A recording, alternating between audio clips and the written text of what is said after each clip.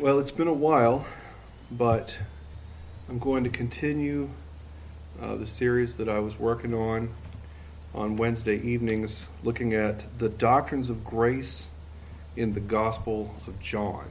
Could anybody remember that far back and tell me where we left off? Neither can I. I had to look at my notes and see where we were.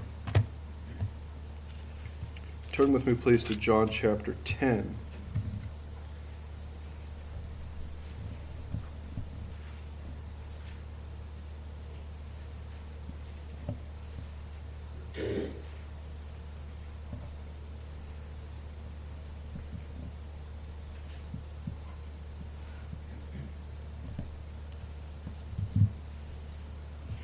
I'm sure you're all familiar with the term the doctrines of grace, and by that we are generally referring to Calvinism in the loose sense. And of course we're all familiar with the 5 points of Calvinism. We usually like to use the acronym TULIP to help us remember: total depravity, unconditional election, limited atonement, irresistible grace, perseverance of the saints. And some of those terms aren't super accurate, but since that's the acronym that I was taught as a child, that's how I remember them. And interestingly enough, John Calvin never formulated those 5 points as a summary of anything, and it was quite some time before anybody actually put all that together and codified it and said these are 5 distinctives that we call sovereign grace. That were developed in response to 5 points that Arminius came up with, which is basically saying the opposite of those 5 things. He came up with those things as distinctives of the system that he was teaching, and so in response, those who were Calvinistic or sovereign grace came up with these 5 points and said, no, we disagree with you on those 5 points in exactly these ways. And so we're using that as a framework to scan through the Gospel of John and seek these things out and see how these things are revealed just in this one book of Scripture. So I say that because in our study we've been brought to this point of considering this doctrine of limited atonement, the L in TULIP. And that's probably the worst term of the 5 for describing what it is that we believe. Because Jesus Christ's death is not some finite well of suffering that is only sufficient to pay for the sins of a certain number of people who committed a certain number of wicked acts in their lifetime. Christ's death is not limited in that sense.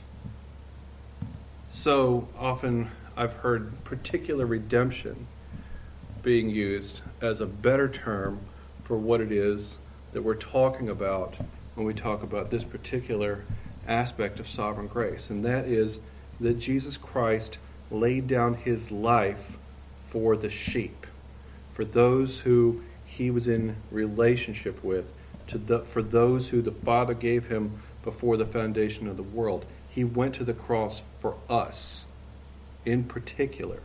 So we talk about particular redemption.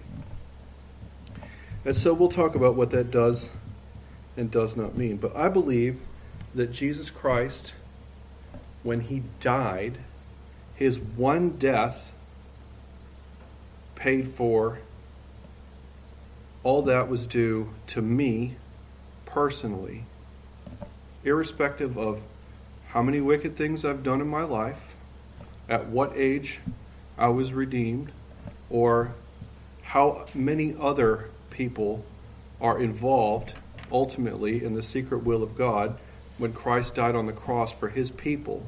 His death, his one death, was sufficient to save me. And if there were no other human beings in the history of the world except one who were going to be saved, by the work that the Lord Jesus Christ did on the cross, he still had to die in order to die in our place. And so his death and the work that he accomplished through his perfect obedience and everything he suffered and his act of dying on the cross is sufficient to pay for all the sins of everyone who he was in union with by the will of God the Father. But he laid down his life for his people specifically. So that's what we're talking about tonight. And we'll get halfway through this, and it'll be a bit of a cliffhanger. So hopefully you'll join us again next week and hear the conclusion of this lesson. So by this term limited atonement, we mean the death of Christ is intended solely for his elect, and that the effect of his atonement actually secures their salvation. This is another thing. He didn't just die so that it would be possible that his people would be saved. By dying, he saved his people. And in the sovereign will of God, all those for whom he died do come to him in time, through the preaching of the gospel, through the gift of faith, by the application of the Holy Spirit. But Jesus Christ did not die for anyone who then would say, no thanks.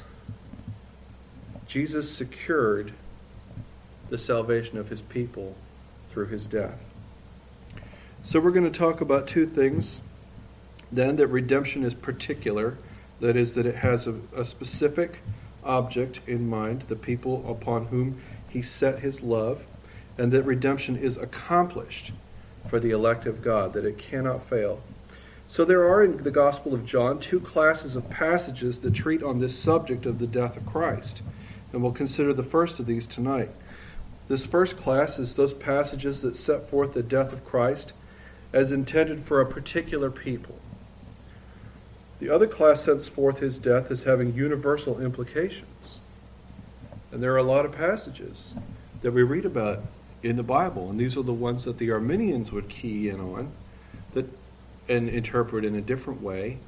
Those things where Christ talks about the fact that he came to save, that he laid down his life for all mankind.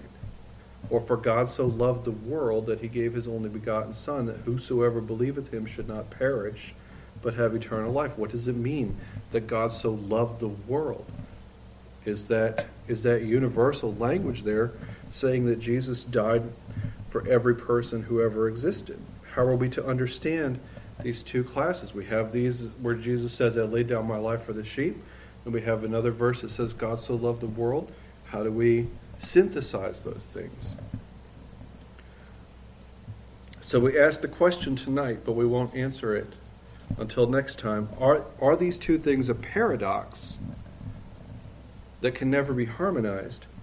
Or is there a way of understanding these passages that magnify the wonders of Christ's death? Is this a contradiction, or can we understand what this means in a way that makes sense?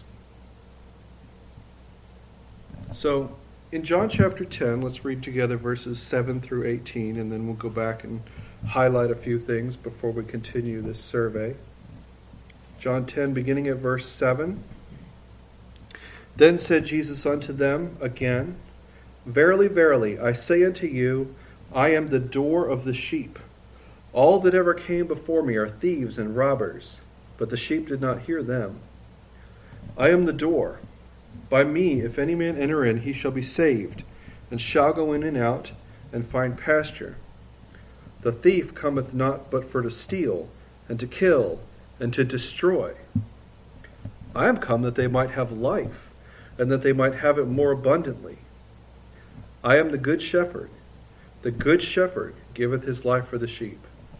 But he that is an hireling, and not the shepherd, whose own the sheep are not, seeth the wolf coming, and leaveth the sheep, and fleeth. And the wolf catcheth them, and scattereth the sheep. The hireling fleeth because he is an hireling, and careth not for the sheep. I am the good shepherd, and know my sheep, and am known of mine. As the Father knoweth me, even so know I the Father, and I lay down my life for the sheep. And other sheep I have, which are not of this fold. them also I must bring, and they shall hear my voice, and there shall be one fold and one shepherd. Therefore doth my Father love me, because I lay down my life, that I might take it again. No man taketh it from me, but I lay it down of myself. I have power to lay it down, and I have power to take it again. This commandment I have received of my Father. So this first passage that we look at sets forth this truth. As Christ states in verse 11, I am the good shepherd. The good shepherd giveth his life for the sheep. So he has them in particular in mind, and it is for them that he lays down his life. And in verse 14, these sheep are termed his own. I am the good shepherd and know my sheep, and have known of mine. That is, that they belong to him. In verse 15, he states, I lay down my life for the sheep. Jesus made these statements to the Jews at the Feast of Tabernacles in the 7th month. So here we have parabolic language. He's using a metaphor. He's talking about his people as sheep, and he's talking about himself as a shepherd. And so in that sense, he's not being literal when he calls us sheep. But what he is saying is that he has a flock, and he knows those who are in the flock. He knows each one of them. And not only does he know who is in his flock and who is not in his flock, but he loves them in a way that a hireling doesn't. He's not indifferent. He's not simply offering to take care of us. He does take care of us. He's willing to give his life for those people who are in his flock that he has a relationship with. And of course, in the context, we understand that when he says he has sheep that are not of this fold, he's preaching to the Jews, and he's saying, I have some Jewish sheep, and there are other sheep that are not here today with us. They're not members of the people of Israel, but he has a large number of Gentiles that he is also in relationship with, and he lays down his life for them. And by virtue of doing so, he makes one fold out of all those who believe on him, both of the Jews and of the Gentiles. The sheep and the sheepfold here, he's not talking about the covenant nation of Israel of old. He's talking about the new Israel, the church, everyone that belongs to him. So later at the Feast of Dedication, which is Hanukkah, in the 12th month, Jesus is again at Jerusalem in verses 22 and 23. We read, And it was at Jerusalem, the Feast of the Dedication, and it was winter, and Jesus walked in the temple in Solomon's porch. Then came the Jews round about him and said unto him, How long dost thou make us to doubt? If thou be the Christ, tell us plainly. And Jesus answers them and says, I told you, and you believe not. The works that I do in my Father's name, they bear witness of me. But you believe not, because ye are not of my sheep, as I said unto you. My sheep hear my voice, and I know them, and they follow me. And I give unto them eternal life, and they shall never perish, neither shall any man pluck them out of my hand. My Father which gave them me is greater than all, and no man is able to pluck them out of my Father's hand. I and my Father are one. Well, in case there was any doubt, there are some people who are not his sheep. And these were Israelites. They were pedigreed Israelites. These were the leaders of the Jews and the doctors of the law, and they had every much as right to claim to be the covenant people of God as any other Jew in the Old Testament. But Jesus tells them that you are not my sheep. And why does he say this to them? Because they will not hear what he says. They do not believe his words. He explained that the unbelief of the Jews was a sign that they were not of his sheep. That is, they were not given to him by the Father, and they were therefore not the objects of his redeeming death. In verse 27, he gives two marks of his sheep. He says, they hear my voice, and they follow me. He gives them eternal life destined for them in verse 28 and 29, because he lays down his life for them. And so he doesn't say, it's available to them, or they might receive eternal life if they'll listen. No, he says, and I give unto them eternal life, and they shall never perish, neither shall any man pluck them out of my hand. And so here we find an eternal security rooted in the fact that we belong to Christ, that we are given to him of the Father, and that he has secured our eternal salvation through the death that he died for us in particular.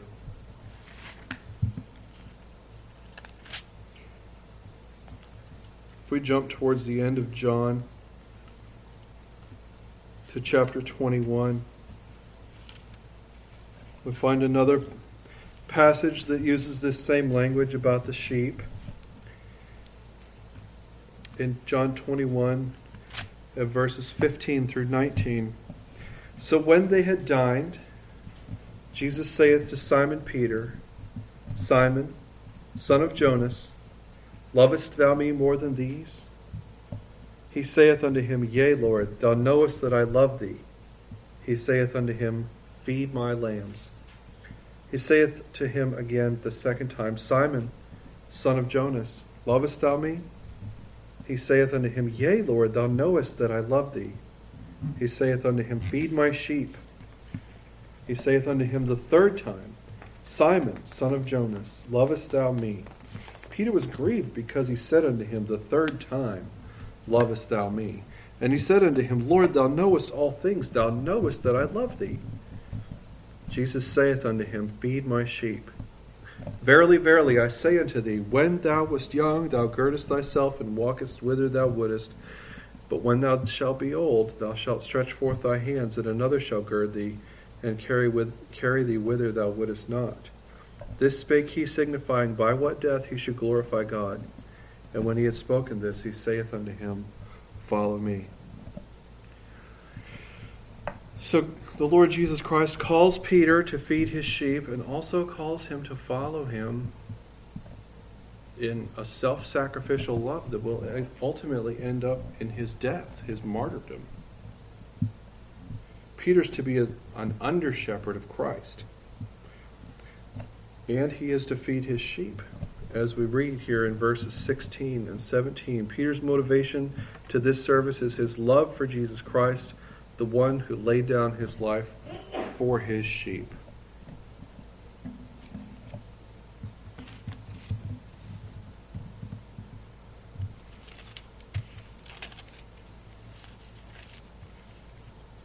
Turning back to John chapter 13 and leaving this metaphor of the sheep and the shepherd. In John chapter 13, we have the record of the Last Supper.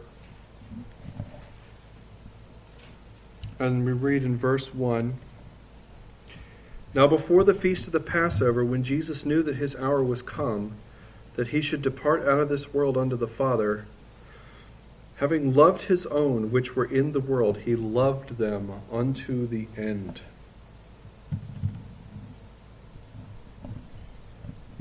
When it says here, he loved them unto the end, this means literally, he loved them to the consummation.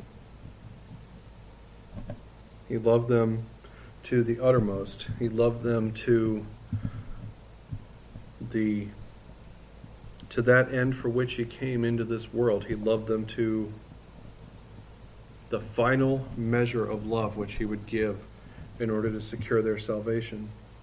But here we see that his death is set forth as being motivated by his great love for his own, those who belong to him. Throughout the chapter, Jesus emphasizes his lowly service to his own and indicates that there was one among them that his service would not benefit, the one to whom he gave the sop, Judas Iscariot, his betrayer.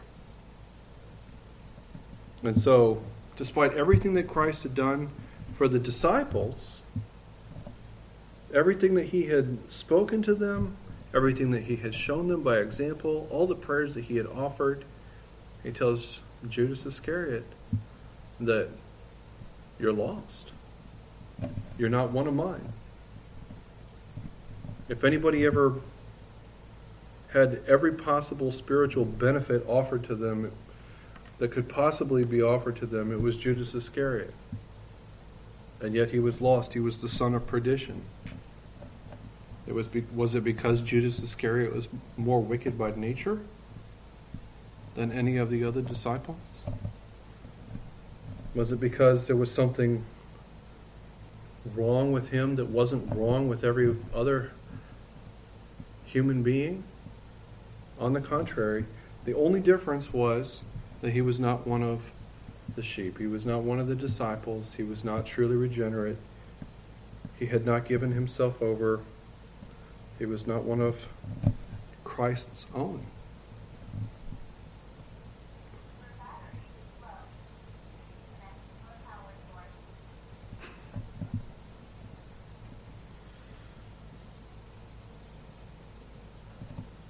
Then he sets forth this service of love as a pattern that his disciples were to show to one another.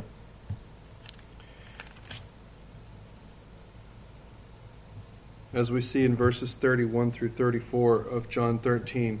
Therefore, when he was gone out, that is, after Judas left, Jesus said, "Now is the Son of Man glorified, and God is glorified in him.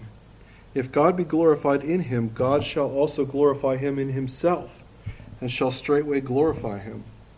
Little children, yet a little while I am with you. You shall seek me, as I said unto the Jews, whither I go you cannot come. So now I say to you, a new commandment give I unto you, that ye love one another, as I have loved you, that ye also love one another. By this shall all men know that ye are my disciples, if ye have love one to another." And so he gives them this charge, and then his love for them was demonstrated by his death for them. They wouldn't understand it when it happened, but the Holy Spirit would come and illumine them, and they would come to understand the meaning of his death and why it was that he died for them and what he accomplished in it. In John chapter 15, we have Jesus' discourse on his relationship with his people. He is the true vine, and his Father is the husbandman, or the vine dresser. His disciples are the branches that depend upon the vine for life and are pruned by the Father, which we read about in John chapter 15, verses 1 through 8. And then Jesus again takes up the theme of his love for his disciples in verse 9. His love for them is set forth again as an example and pattern for their imitation. In John 15, in verse 9, "As the Father hath loved me, so have I loved you. Continue ye in my love. If ye keep my commandments, ye shall abide in my love, even as I have kept my Father's commandments, and abide in his love. These things have I spoken unto you, that my joy might remain in you, and that your joy might be full. This is my commandment, that ye love one another, as I have loved you." He sets forth the greatness of his love in verses 13 and 14. "Greater love hath no man than this, that a man lay down his life for his friends. Ye are my friends, if ye do whatsoever I command you." So we note the following from these things. His death is voluntary. He lays down his own life. He tells us elsewhere that no man can take it from him. We read that he can lay it down, he could take it up again. This is something that he did purposefully. His death is for those whom he counts to be his friends. That is a particular group of people. He says that he's doing this because they are his friends. And he says, thirdly, that those for whom he laid down his life may be recognized by their submission to his command. Those who are not submitted to his commands, not his friends. Those who are his friends obey his commandment. And it is for those whom he lays down his life. The last passage that we'll look at tonight is in John 17. In Christ's high priestly prayer,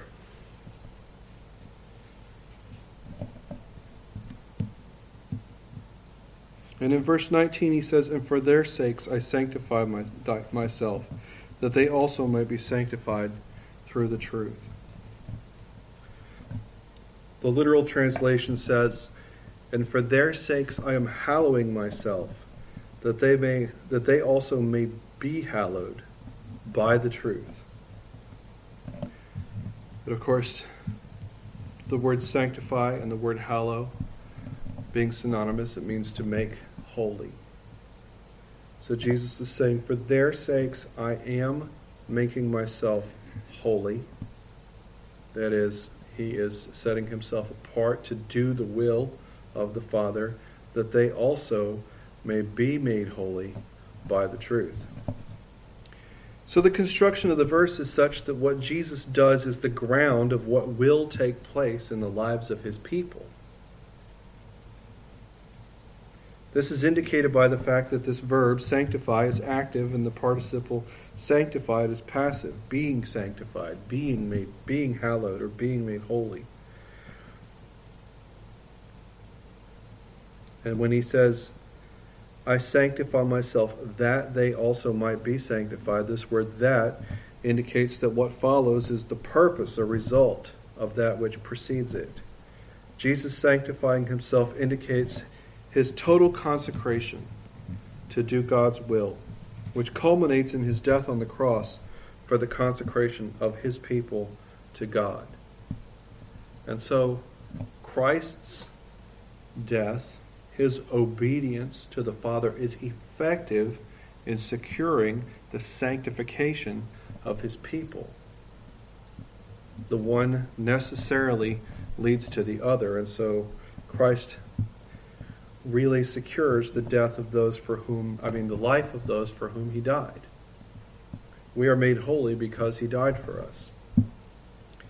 The context and the content of his prayer indicates the same thing. He said, I came forth from the Father and am come into the world. Again I leave the world and go to the Father, in verse 28, or in chapter 16, verse 28.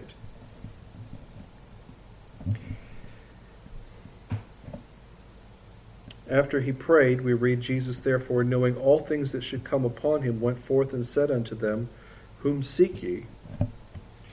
In chapter 18, verse 4. Then after Peter cut off Malchus's right ear, he says to Peter, Put up thy sword into the sheath. The cup which my Father hath given me, shall I not drink it? So this hallowing that he's talking about, this sanctifying of himself that he's talking about, he is talking about his death. When he says, I sanctify myself, he is talking about his death. He's keenly aware of what it is that he must do, of what is required of him, and why he has come to do it. He is willing to accept this cup of woe, the cross. In this prayer itself, we find the somber tones of death and suffering. Father, the hour is come, he says in chapter 17, verse 1. I am no more in the world, he says in verse 11. He realizes that he's leaving the world. And now I am come to thee. In verse 13, he knows he's about to depart and go to be with the Father. I will that they also whom thou hast given me be with me where I am. In verse 24, these statements indicate his consecration to his Father's will was so absolute in his mind. It was as though he had already died and returned to his Father. He's like, I'm on my way. I finished what you've given me to do. I'm coming. There was no backing out. He could appeal to it as already finished. I have glorified thee on the earth. I have finished the work which thou gavest me to do. And so he considers the work that he did to be done, as good as done, and he appeals to that fact as he prays for us. This work that I've done is for them. And so he is sanctifying himself in his death for their sakes. He says, I'm doing it for them. That is, for all those whom the Father had given to him, as we've read in many places. His death is for a particular people. So that is going to be the end of our consideration of this aspect of Christ's particular redemption, that he came and died for his people, for his sheep, for his friends, for all those that the Father had given him. And the next time, we'll consider those other passages where we read that Christ's death is for the world, or whosoever, or all. And we'll consider the meaning of those and try to understand how we synthesize our understanding of those passages with these that we've already considered. Our purpose will be to determine if they are in harmony with this particular or limited atonement. There you go, there's your cliffhanger.